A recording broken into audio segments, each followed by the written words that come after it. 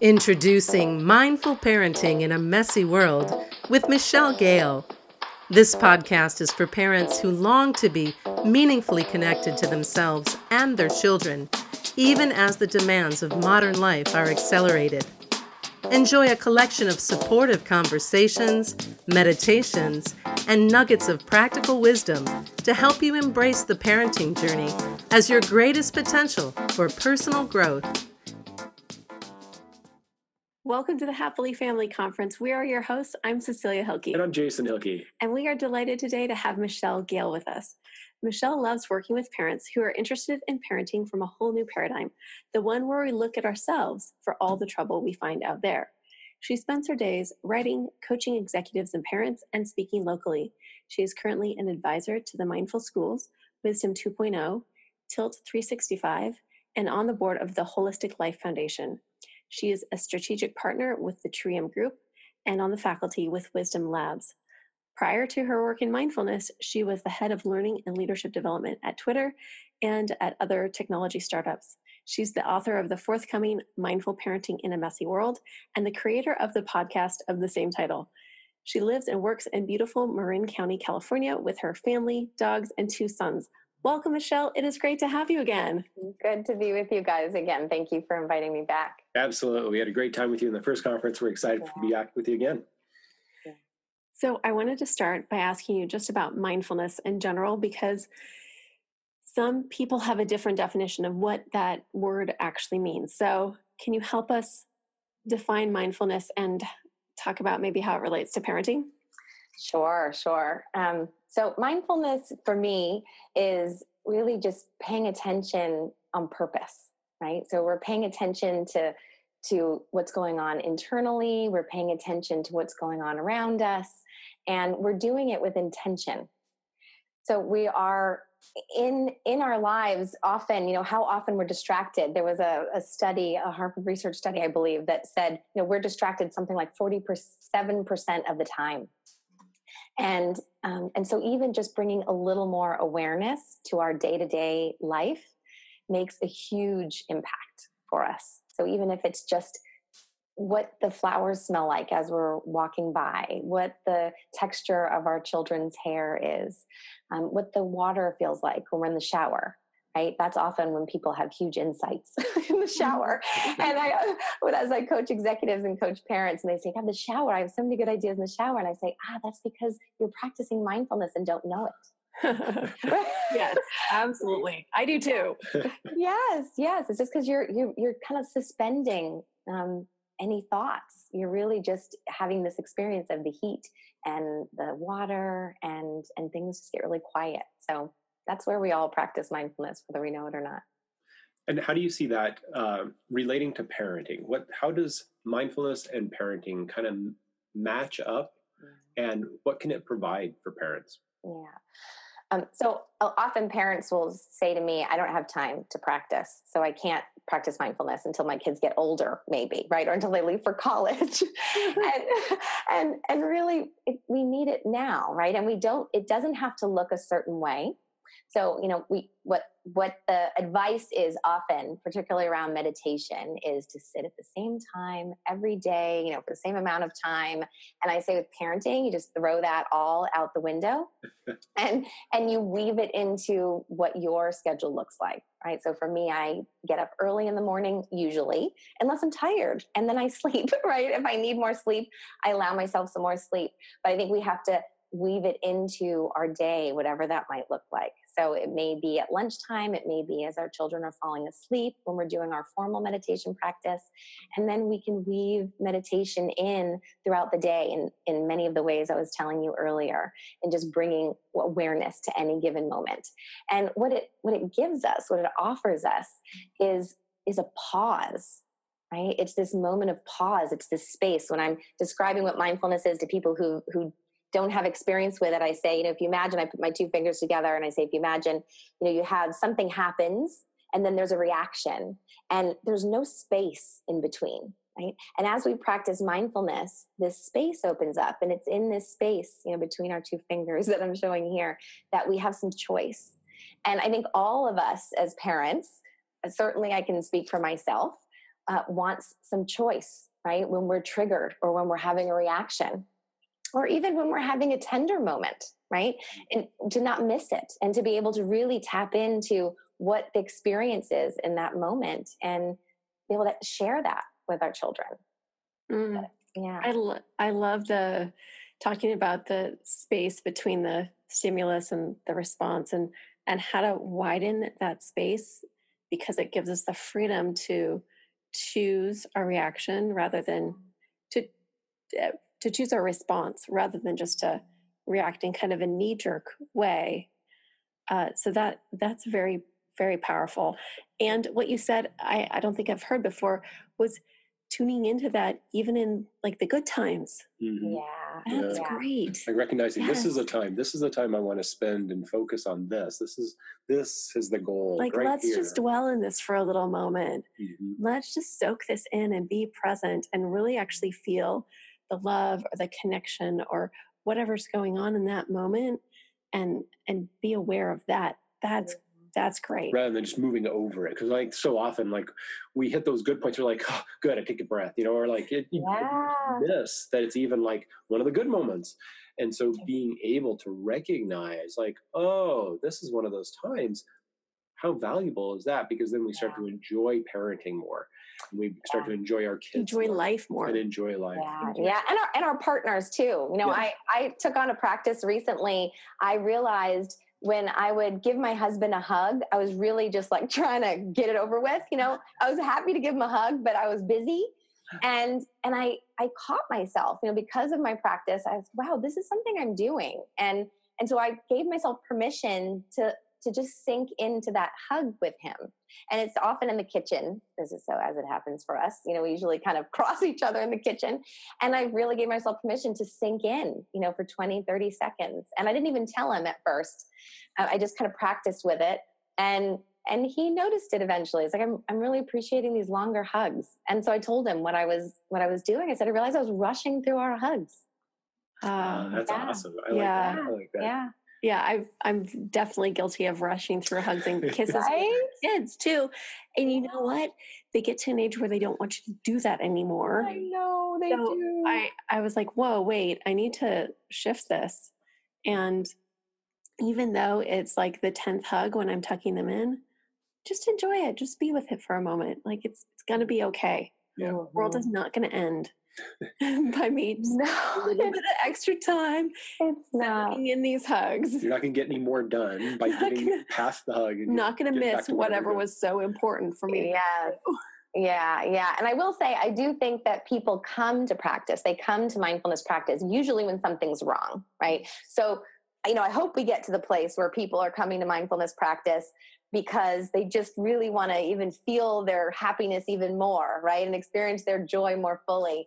But in reality, that's not generally, right? There may just be some curiosity or an interest.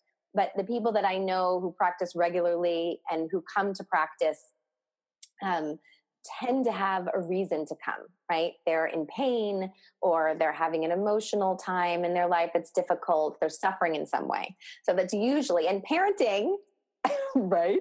There's less suffering, especially early on. And as we move on in the parenting relationship, it's so hard, right? It's so hard. So I feel like parents are so prime and ripe and ready to find practices that can bring some ease, into their day and support that pause and get to that place where we can be reaching for practice to expand even our joyous moments. Yeah, that's great. I would like to enjoy my joyous moments more and recognize them more. What you started earlier and said that for parenting in particular, it can be challenging to take the time out to just sit and meditate. I'm able to do that now, but that's partially because we have older kids. But especially when the kids are younger, what does a meditation practice, like working on meditation, what does that look like? What kinds of practices do you suggest or do you lead people through that are parents of younger kids when they are busy and they have a lot going on? Yeah, well, formal practice or formal meditation practice requires stopping. Right? It does require stopping, and you can close your eyes or not close your eyes, as you know. And really just give yourself permission to pause, right? And I was on a retreat with John Kabat-Zinn a couple of years ago, and someone asked this question, like, why do we have to do this regular practice? Can't we just practice mindfulness, in our day-to-day lives, just be mindful of our moments? And he said, well, you can, but he feels pretty strongly that having a regular sitting practice, and for parents, even if it's 5 minutes, right? It doesn't have to be an hour. It doesn't even have to be a half an hour. Even if you start with just 5 minutes, you tell your body and your mind that we do this, right? This is something we do. We stop, we pause, we check in with ourselves, and you begin to build those new neural pathways in the brain, right? And the body begins to relax, and it becomes an optional state, right? The more that we practice it, it's just like building a muscle, right? You don't get any muscles if you don't go to the gym or you don't do some sort of physical exercise, right? And you don't really get the option of this pause or that space if you don't do some sort of practice. So what does it look like for parents? It can be, I tell a story often. I remember when my kids were very little and I came to my regular practice. I was very curious in college and kind of popped in and out of interest in meditation throughout my early 20s. And it really wasn't until I had my first child, actually my second child, that I came to regular practice. And I was very frustrated that I wasn't practicing enough, and spoke to one of my teachers, and she said, well, why don't you just sit in their room when they're falling asleep at night? And because I was bemoaning to her how my kids always I have to lay down with them, and I have to stay in the room, and they won't let me leave, and I can't practice. All I want to do is go sit on my cushion. And she said, well, we'll just combine the two. And I swear it just blew my mind. I was like, why don't I do that? So I'd cuddle with them a little bit, sing our songs, do our ritual, and I'd have my cushion in the room. And we made an agreement. I'm going to stay in your room and do my meditation while you're falling asleep.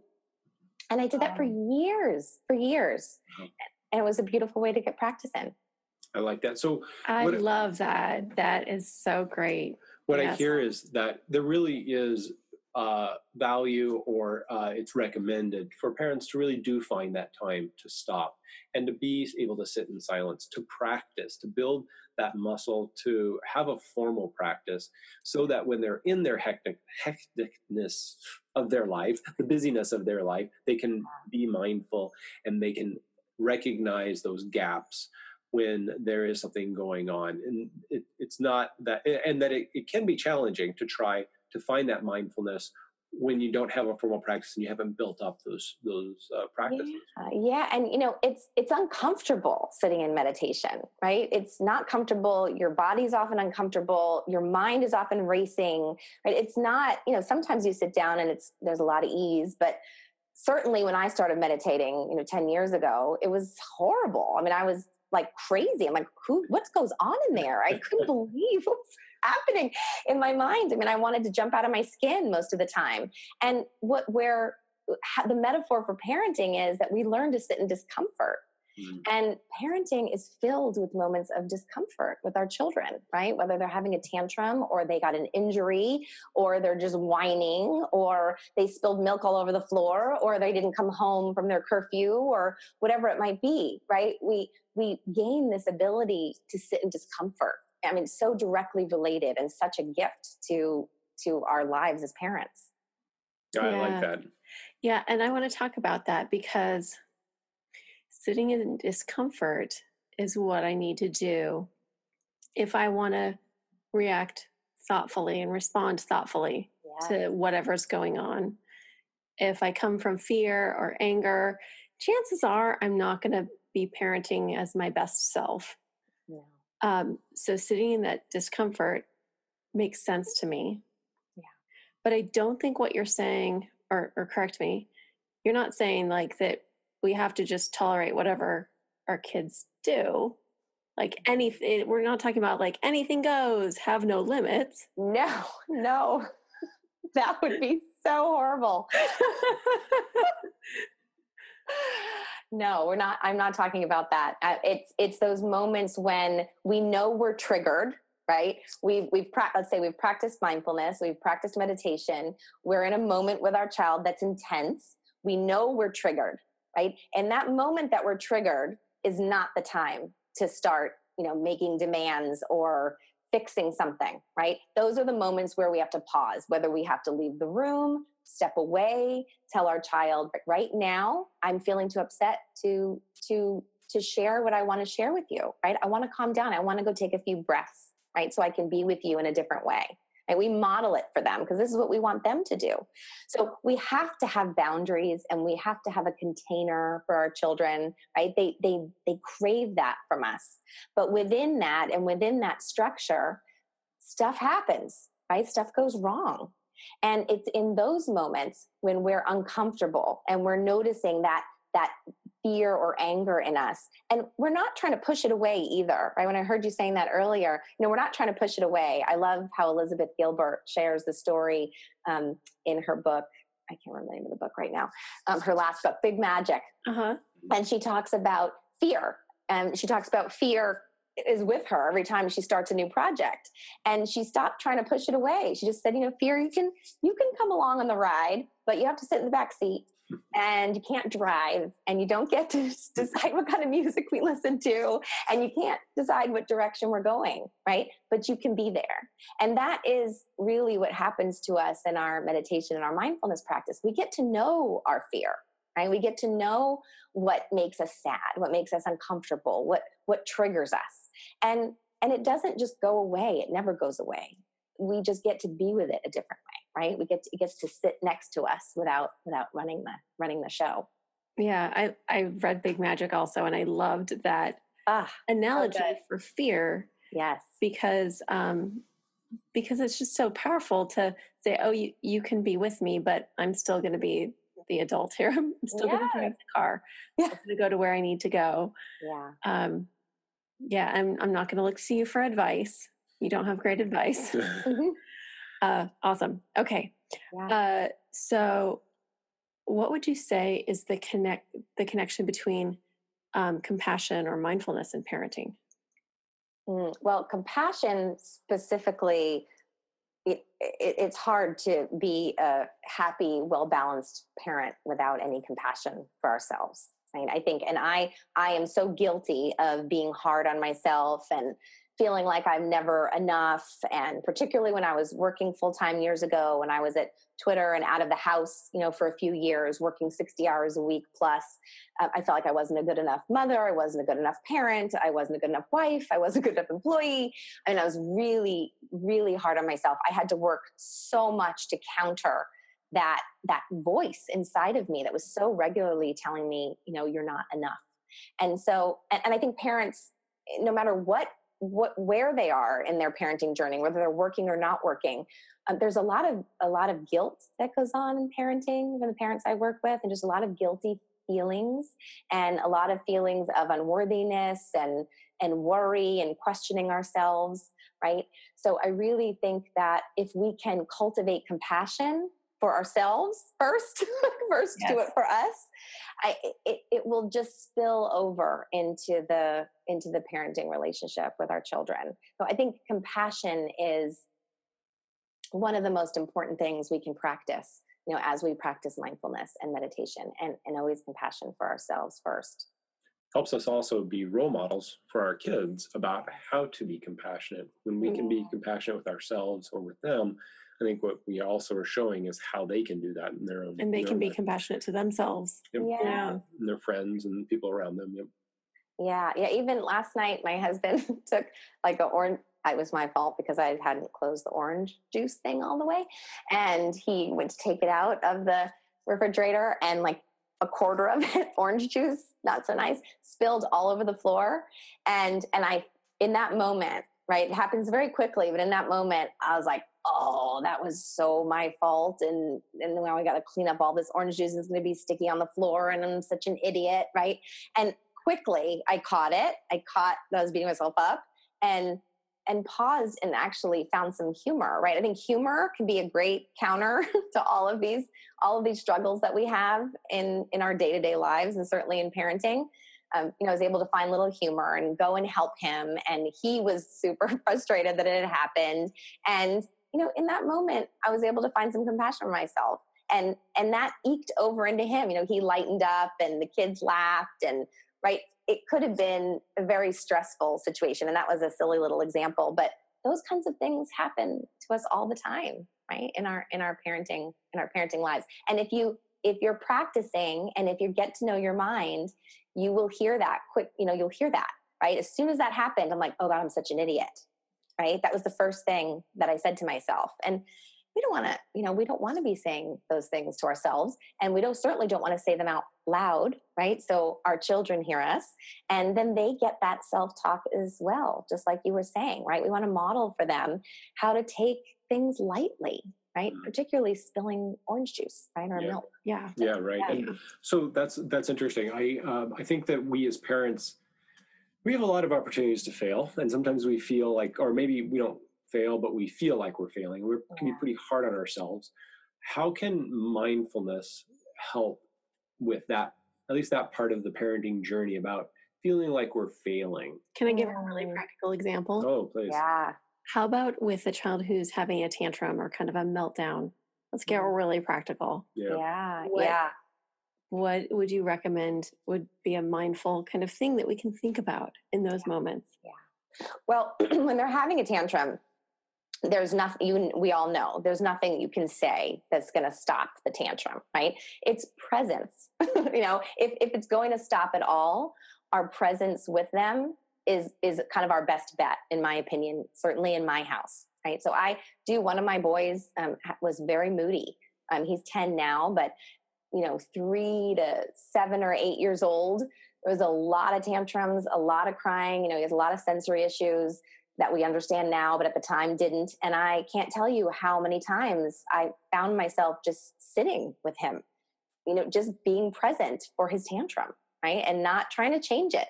I think that's one of our biggest pitfalls as parents, is that we want to push away, right, what doesn't feel good. And in any part of our lives, right? But in parenting specifically, that tantrum is bad, right? That's bad, and we have to change it. Yeah. And in reality, depending on the situation and where we are, right? If we're in the middle of a store, right, we probably can't sit there and just be present for them, right? But we can calm ourselves down. We can take a centering breath, and we can pick them up and hold them, with calm and with presence, even as they're flailing, right?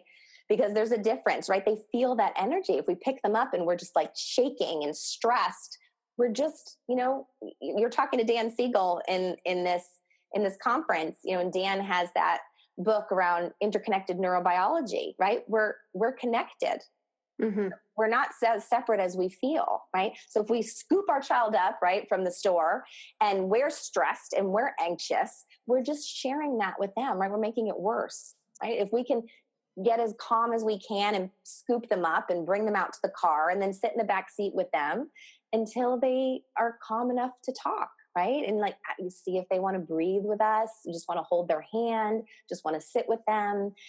So I think with tantrums, we have to stop having this idea of them as if they're bad or if there's something wrong, right? And have to feel like we have to change it immediately. If depending on where you are, I would say sit with it as long as you can, right? Like what trust that builds with our children, that we can tolerate and hold whatever is present for them, right? That we're not just looking for the snuggly, happy times. Yeah, absolutely. And it kind of circles back around to the point that you made earlier about compassion, is that we have to have compassion for ourselves in those moments. Yeah.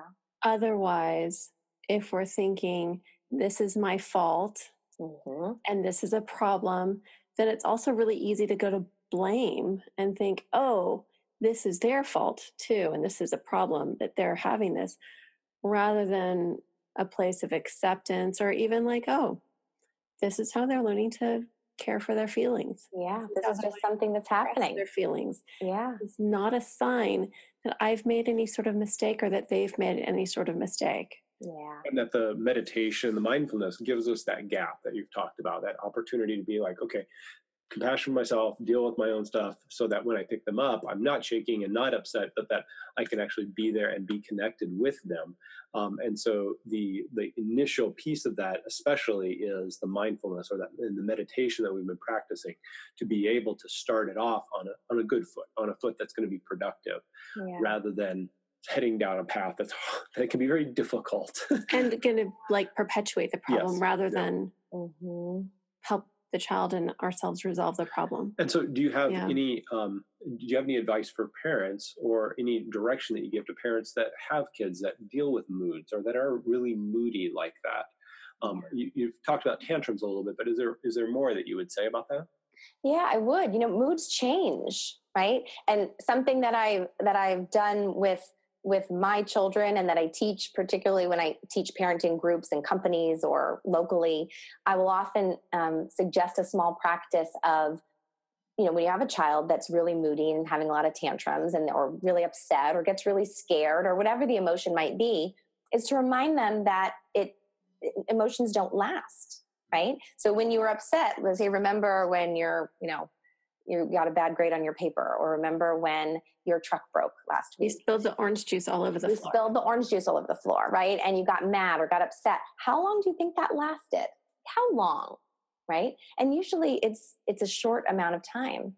And so I'll say, okay, you're really angry, you're really mad right now. Let's just press the timer, right? And see how long it lasts.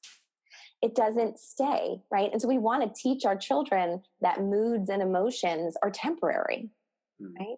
And so that's the language that we want to be giving them, right? That's the language I strive to give my young children, and also now I have a teenager, right? It's you feel grumpy and moody, and you don't know why, and it won't last, right? It's temporary, and we can look into it and inquire about it within ourselves.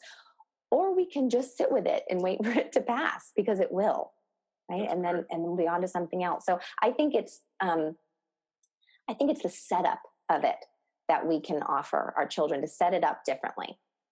It's nice, like the approach to it and how you look at it. That's interesting. We've talked a lot ourselves and talked to other people about educating our kids about emotions and building vocabulary around emotions. Yeah. I don't think we've ever really considered the temporality of emotions. Like, they're temporary. Like, they don't last. Like, that's something that for whatever reason, like that's not, like, I guess it's a new thing for me to think about in talking about emotions with kids. It's always been there, but I guess I've never really thought directly about that. Yeah, I think in some of the research I've read, that the average emotion lasts like 90 seconds, and in the average day we'll have like more than 1,000 emotions. Yeah. And finding that language about it is helpful. Like, I really agree. I interviewed Eve Ekman recently on my podcast, and she was talking about, she's an emotion specialist, right? Her father is kind of the pioneer in that space. And they created something online called the Atlas of Emotion.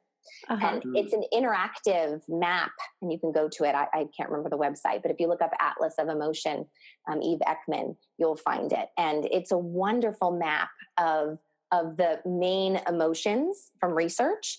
And as you click on it, you can click through, and it gives you more and more language and ways to describe that, and ways that emotion is triggered. So it's a wonderful resource. I use nonviolent communication as well, which I think you guys have a background in. If I remember that correctly. Yep. I love that sheet. There's a sheet that you can print out. I'm sure it's on their website, I would assume. And I've had it in my kitchen over the years, on and off. Just so we can point to what are we experiencing right now, right? What is it? Yeah, we have the same sheet, and it's on our fridge, and it's been right? 13 years. Yeah, I love that sheet. And we use it for ourselves. I mean, it's like not just for parenting, like our interactions. Like, I use it probably more than our kids do, definitely, because I don't know my emotions. I got to figure those things out. So yeah, I really I'm a big fan of nonviolent communication from Marshall Rosenberg, as you're aware. I wanted to ask one more as we wrap up. How do we measure our progress when we start doing these mindfulness practices? Yeah. What does it look like to get better at it? Yeah. Well, as far as practicality, I think it's really helpful to journal, and not all people are into journaling, and parents may not feel like they have enough time to journal. But I think keeping a short journal, even at the end of the day, just kind of reflecting on the day and reflecting on experiences, can be really helpful, so you can look back. But in the moment, I think the way that you measure it is just in your experience, right? If there's, you notice that there's less tension in your jaw, right? And that your shoulders are more relaxed and that there's not that anxiety running through your system and that you're pausing more, right? You're pausing between sentences, right? You're pausing between your reactions. You're able to reflect more, right? You're able to take a step back. So I think we can practically measure it by writing things down and keeping track. And we can also measure it just in our day to day, like how we feel, right? We just notice, people will often report, I just feel lighter, right? I feel lighter. I feel less stress. Life feels a little less urgent to me than it did before. That's Wonderful. nice. I think you've inspired me to start journaling again. I used to. I did morning pages as part of The Artist's Way years ago. Yes, I love that book. I changed my life. I did that for years, and every day for I don't know how long. And I just had books and books of journaling. And I've stopped. There was a point at which I just decided to stop. I felt like, okay, I'm done for whatever reason. And I haven't journaled regularly for quite a while. I've got a nice meditation practice, which really has made a difference. But as you talk about that, it's that inspires me to journal, to be able to see that progress, to see the journey, because otherwise it's just like how I feel at the moment, and I think it's easy enough for me to forget that. So I appreciate that. I like that a lot.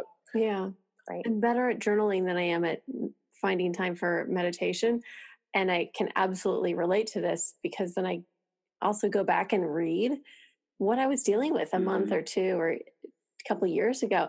And it's amazing. I think as adults and as humans, we don't recognize how much we've grown. And the things that worried me back then, I'm either totally over or they're still in my life, but they don't bother me to the same extent. I mean, it's really quite a practice to journal and to help us measure our own growth. Yeah, I like that. As we're wrapping up here, do you have any final words or any ask that you want to make for the audience? I make an offer is that if they would like to go to my website, which is michellegale.com, I have a free busy parents guide to practicing mindfulness if they sign up to my website. And it includes meditations and just different tips, things like we talked about today. So I have that to offer your community for listening. And also I have a podcast, Mindful Parenting in a Messy World, that's on iTunes and Podbean and Stitcher. So you can check that out. And there's interviews on there, and there's also meditations and just some short kind of learnings around mindfulness and parenting. And my book will be coming out, my first book, in August, September. And I will definitely share updates on that through my newsletter. So if they sign up on my website, I can keep them posted on that. Awesome. We're so excited about your book. We talked about that a little bit before the interview, I know. And I would love to talk to you more about it in another interview later on. That'd be great. This is really exciting. I know because you have such great value to provide, and having that in a book is just so valuable. And in your podcast, I mean, that's so exciting to have that kind of access to you. So thank you for that. We'll include links to those in the speaker notes, and I encourage everyone to go and sign up so you can know about the release of her book. And I don't think we have anything else. Do you have anything else you want to say? I just want to thank you, Michelle, for everything that you're doing for the world and for sharing our wisdom with us here today. It's been wonderful speaking with you, and I'm inspired and I'm touched by our conversation. Absolutely. I look forward to another one with you. Thank you so much, Michelle. Thank you, guys. Absolutely. Bye-bye. Bye. Thanks for listening to Mindful Parenting in a Messy World with Michelle Gale. If you like what you heard, the best compliment you can give us is to share our podcast with a friend and give us some stars and a favorable review at iTunes.